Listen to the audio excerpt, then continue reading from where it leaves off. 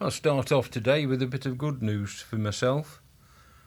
I was just getting ready to do this little chat and I had an email and a notification come through on my phone that the Environment Agency and Derbyshire County Council have removed the hands off the flow notice, which means we can extract water from the river to top up the canal.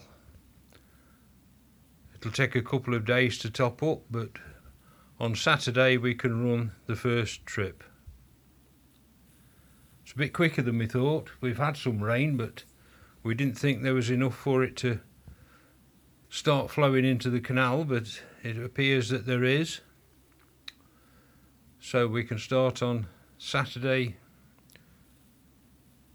July the 30th, and start moving trip boats around.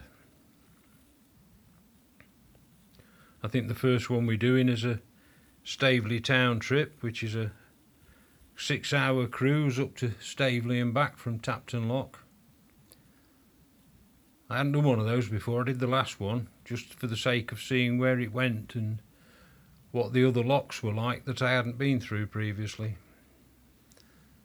I feel confident what I'm doing going up there now. It's good news because every trip is revenue for the Canal Trust. On the other hand, we had that little bit of rain last week, which has boosted the flow a little bit on the river, but it's still not up to the sort of height it should be. So at any time during the rest of the summer, the hands off the flow notice could go back and we could be shut down again. So we just keep persevering for as long as we can to try and get some trips in and get some revenue in. I should be on Trip Manager later and put myself down for some of the trips as I'm going to be available for. We volunteer for it, we don't get paid for it, but it's something that we enjoy doing and something that is good for the community.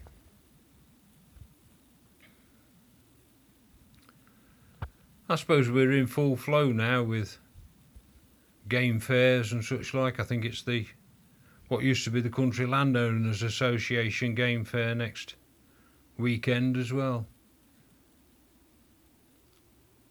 I forget what they call it now, but with the political correctness and whatnot, they don't call them game fairs now, they're country shows and that sort of expression. Still the same idea, still got the shooting stands and the stands for gun dog training and gun dog exhibitions, fishing tackle and that sort of thing, information about deer stalking, how to cook different things that are caught. I enjoy it. I like those. I'm a country lad, that's what I grew up with. I've said before that we used to help out at Hollywood Show, putting it up, taking it down, being a steward for the day, putting the show jumps up when they'd been knocked down by the horses, working in the ring. So yes, I've been doing that since quite an early age really.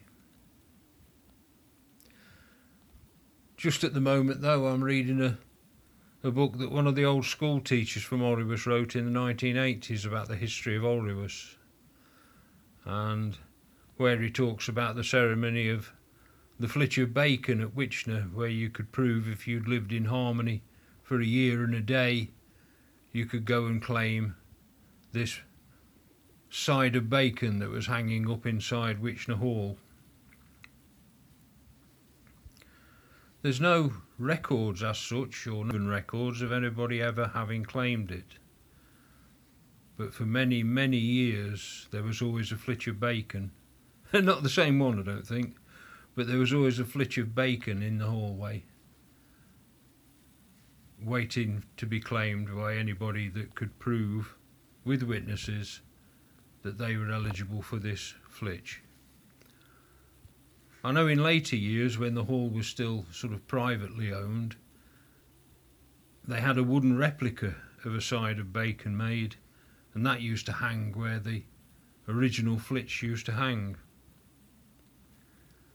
It's since become a hotel come holiday place come something else now, and I don't know whether they still have the flitch hanging there. I know I've been in there. We went for a meal, and I said if I've got the opportunity I'm going to look round inside the hall. Yet again, it's one of those places where I delivered occasions but never got inside the place. So I had a look round, and they had still got the big old fireplace and all the stuff that used to be in the entrance hall to the main hall. And they'd got a reference to the flitch of bacon, but I don't think they'd got a replica or anything like that still hanging there.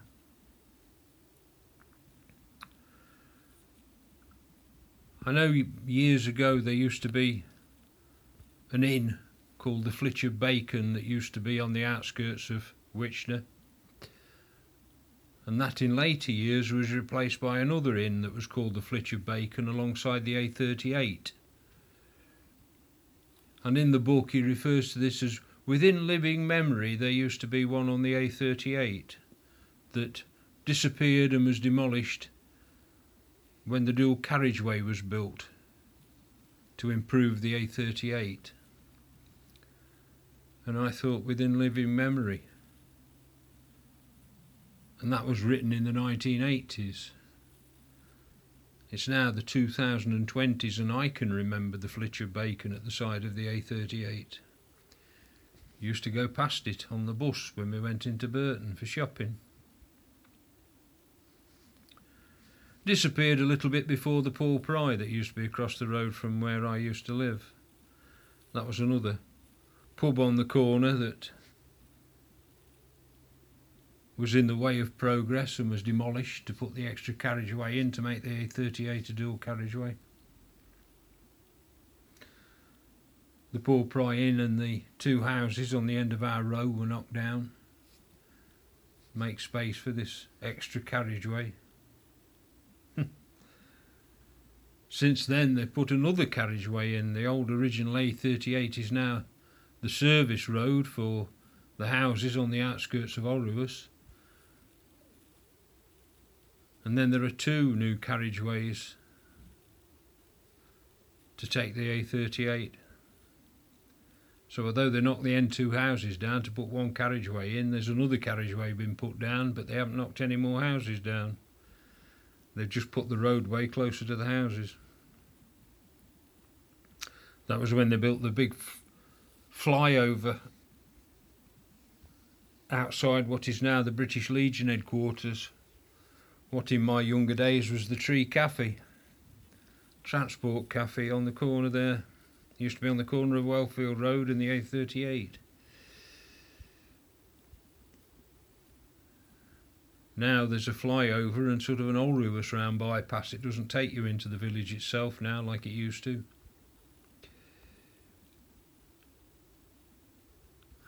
I can still wander around and see what used to be there, but the little old crossing, railway crossing that used to be there, with the little crossing keeper's house and a little hut next to the gates where the crossing keeper or relief crossing keeper used to sit waiting for the trains to come to open and shut the gates to traffic or trains. It used to be our Sunday morning walk round there. Down Croxall Road, turn right up White Mahay Lane, and then turn round right again down the farmer's track and come out at, I think it was called Ridgett's Crossing, that first one. There was two or three as you went towards Lichfield. There was Ridgett's Crossing, Rodditch Lane, Brook Hay, Fine Lane. All little crossings with a crossing keeper to open and shut the gates. As time went on, they became automatic. There were barriers that went up and down automatically as the train was approaching. Triggered off as the train was going along. I always remember one night I was out and about somewhere where I shouldn't have been, and I ended up at Brookhay Crossing just after they converted it to barriers. And the barriers came down, and they were only half barriers, they only covered half of the road. And the barriers came down, a train went past, and the barriers didn't lift. So I said to the people with me, it's all right, must be another train coming in other direction, give it a few minutes, they'll be okay.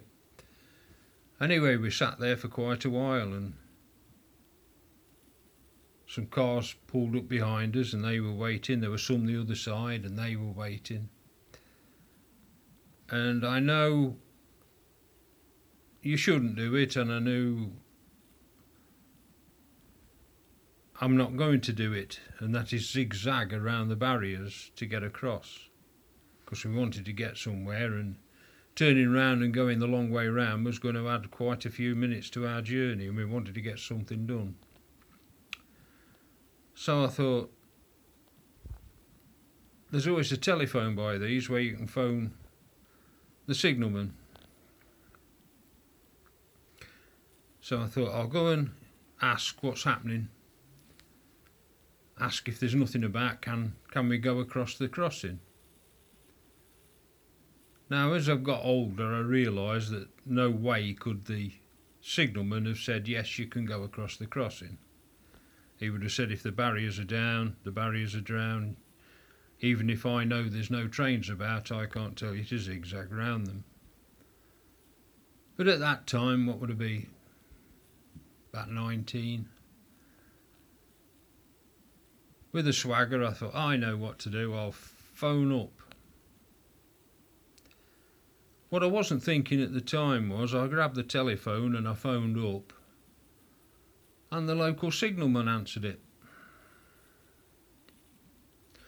And within a very few seconds of this person answering the phone, I realised I was out in the back lanes between Fradley and Lichfield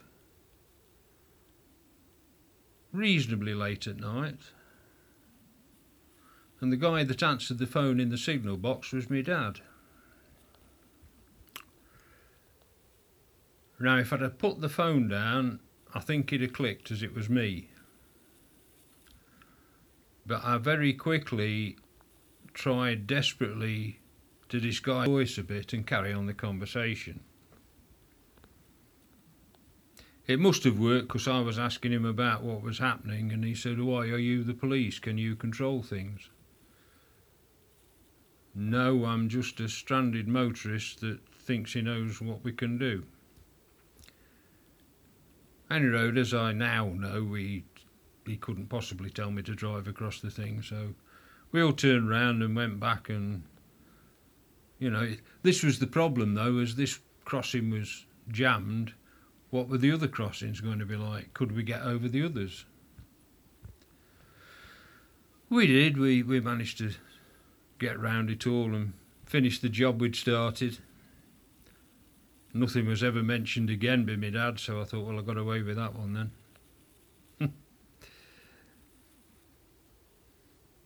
Hey, he wouldn't have said too much. He'd only said, what the hell were you doing out there at that time of night? Hey, I wasn't a bad one. I didn't get up to mischief, but this was just something as we were up to that we shouldn't have been there. That's the simple answer. My mum and dad thought I was somewhere else.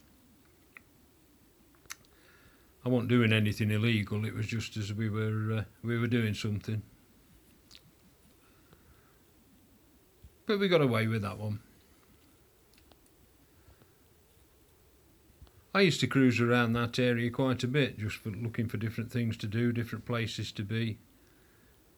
Even in those days, we used to go for walks through the countryside, having a look at what was around. What animals were about, what livestock were about, what farmers were doing what with which animals. Gate leaning was one of my specialities in those days. The old thing where you lean on the top rail of a 5-barred gate, pick your foot up and put it on the bottom rail, and just lean there and watch the countryside. Or if there's somebody with you, lean there and chatter away. Idling your time away, really, I suppose, but that's what we did. As I say, in those days, young as I was, I could gate lean for England.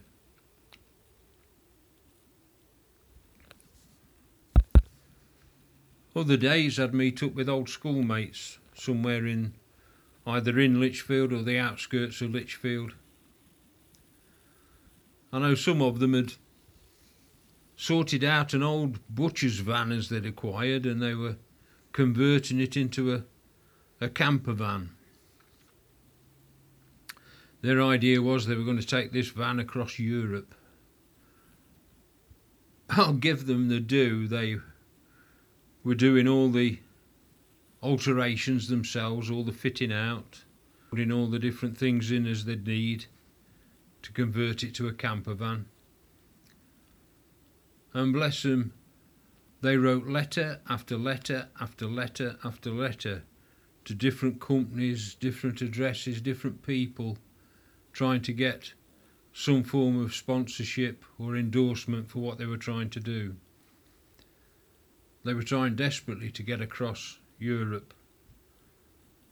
They wrote to something like Smith's Watches and Clark's Shoes and those sort of people to try and get free watches, free walking boots, all sorts of different companies, places where they could get maps, compasses, foodstuffs, tins of food and that sort of thing.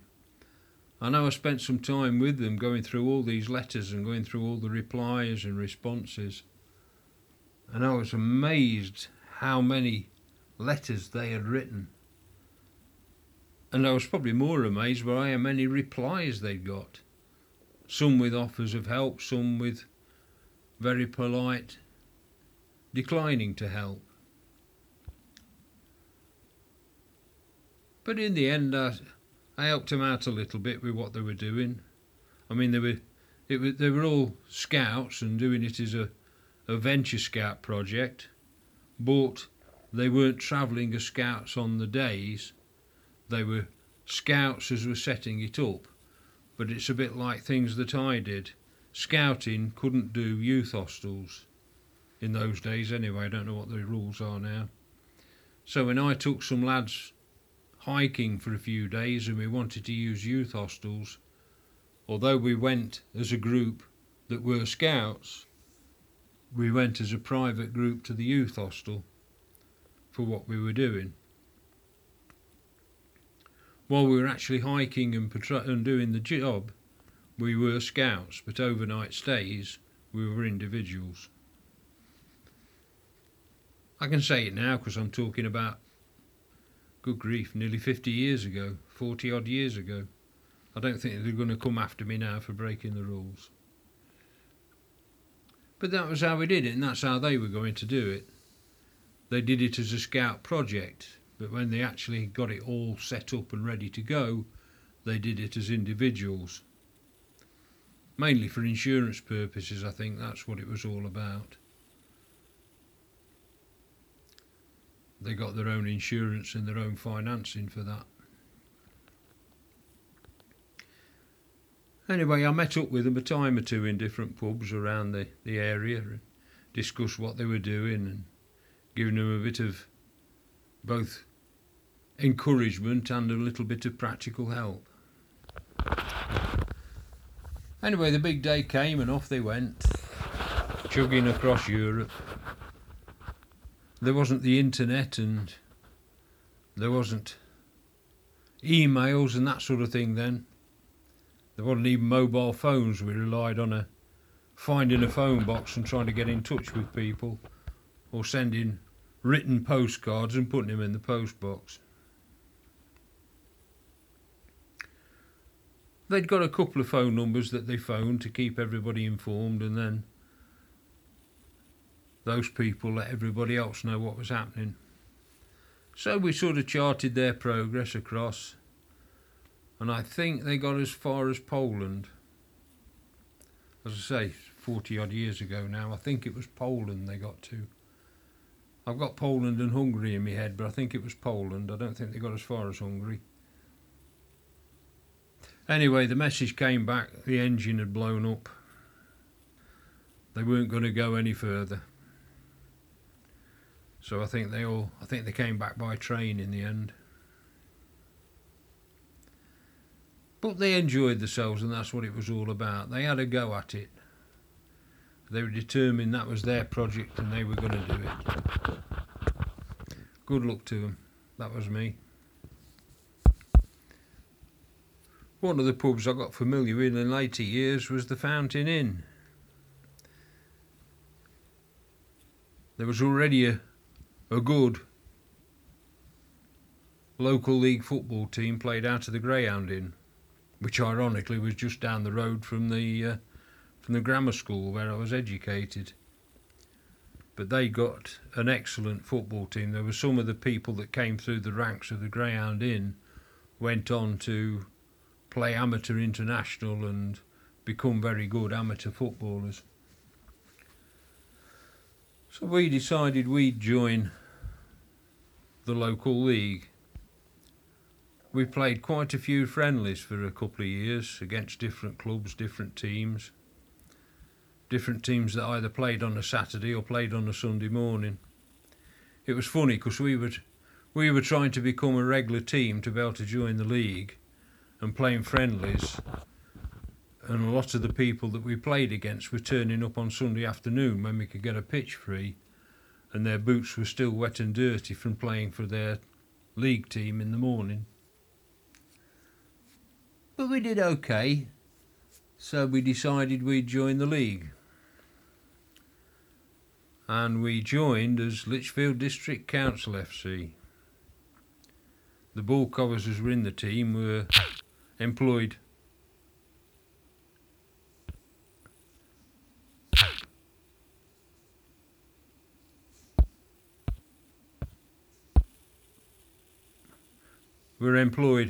sorry, there was a bit of a blip on the machine then.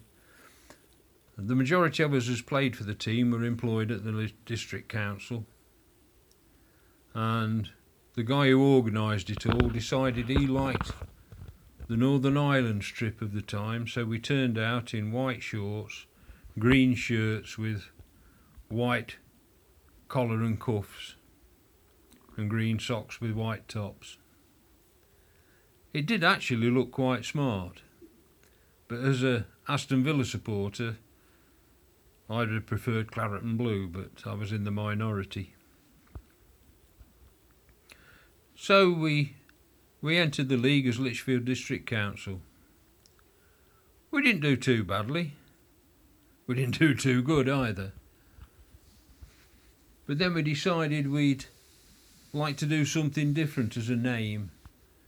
So we went round and found a pub that hadn't got a team, and we became the Lichfield Fountain FC. It used to be up the top end of Beacon Street, I think, if I remember rightly, the Fountain pub. Whether it's still there or not, I don't know. It used to be up near where the foundry was up there.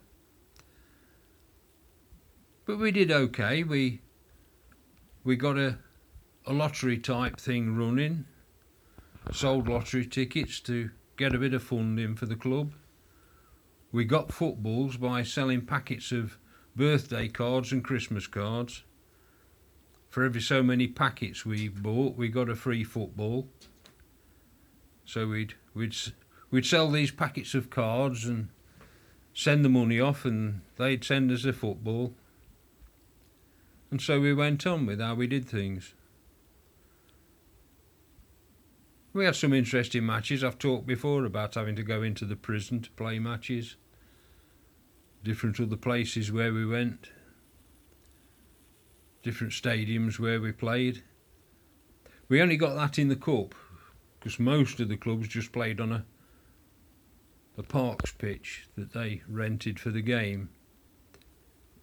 Occasionally there'd be a works team as would have a pitch in their works area, And then occasionally in a cup match we'd be drawn against a higher ranked club, and we'd be playing in a proper little stadium. In a way, I suppose I'd left it a bit late to start playing football like that. I should have done it sooner and improved my skills in my late teens. As it was, I'd started off in my 20s. And then I broke my leg and had a season out completely, so I was sort of 23, 24 before I was really getting involved. I would have started sooner, but at that time Alderney only played on a Saturday. I think it was Saturday afternoon actually, not Saturday morning. I think it was the old 3 o'clock kick-off thing. And I would have liked to have played. But when I was sort of 15, 16, I'd started working at Barker's shop. And I got most of my money from working on Saturdays, because I was there all day. If there'd have been a Sunday league, I'd have been in it straight away, no problems. But they only played on a Saturday. Now, I'll give the manager his due. He'd seen me playing in a couple of charity matches. Lads and dads versus the scouts. We played 2 or 3 charity games where the scouts took on the dads, or the scouts took on a more senior team for charities. Sponsor us for every goal we score. Now, the first charity match I played in, I scored 3 goals. The second one, I scored a couple of goals. The third one, they put me in defence instead, and we didn't concede a goal. So every so often during the course of the season, the manager of the team, who was a granddad of a lad I was at school with, used to come into the shop and try and talk me into playing for the football team. He said the first time he saw me, he said I was a very good prospect and he could see a future for me if I'd sign on. I would have loved to have done. But getting kicked about a football pitch for nothing, or working in a shop for the grand sum of 5 shillings an hour, there wasn't a contest in those days. I was sort of 16, 17, saving up for a car, trying to get as much money as I could to do different things. And 5 shillings an hour wasn't bad. Not when you consider the second-hand cars that we were looking at were only about 250 quid for a reasonable car. So yeah, what's 5 shillings an hour? A pound for every 4 hours I worked. So a Saturday was worth £2 to me. And when you consider that in those days petrol was about 3 shillings a gallon, that's how it proved. That's how it was.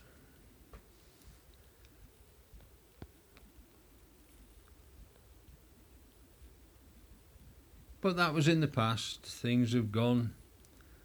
But I have good memories of what we got up to, where we were, what we did. And 1 or 2 lucky escapes as well. But I may have started late, but I'm always grateful for the football I played, for the people I met, and the knowledge I picked up about the game. Being able to pass some of that on to my son to try and help him with his game. And I must say, as an actual player, my son turned out to be a better player than I was. Certainly as an attacking forward, he'd got a bit more skill than I had. Before I broke my leg, I could score goals in the old-fashioned way. just a guy has blundered his way through, got into the penalty box and by hook or by crook put some part of his body on the ball and put it in the net. I could score goals. I got quite a hard shot on me, but I hadn't got the skills to dribble through the defence and put the passes and the rest of the stuff together that my lad did. Having said that, after I broke a leg, I lost some of my speed and agility, and I played in defence regular and I became quite a good stopper. So in a way it helped me. I became a different sort of player. And I think I played better as an old-fashioned centre-half or centre-back than I did as a forward.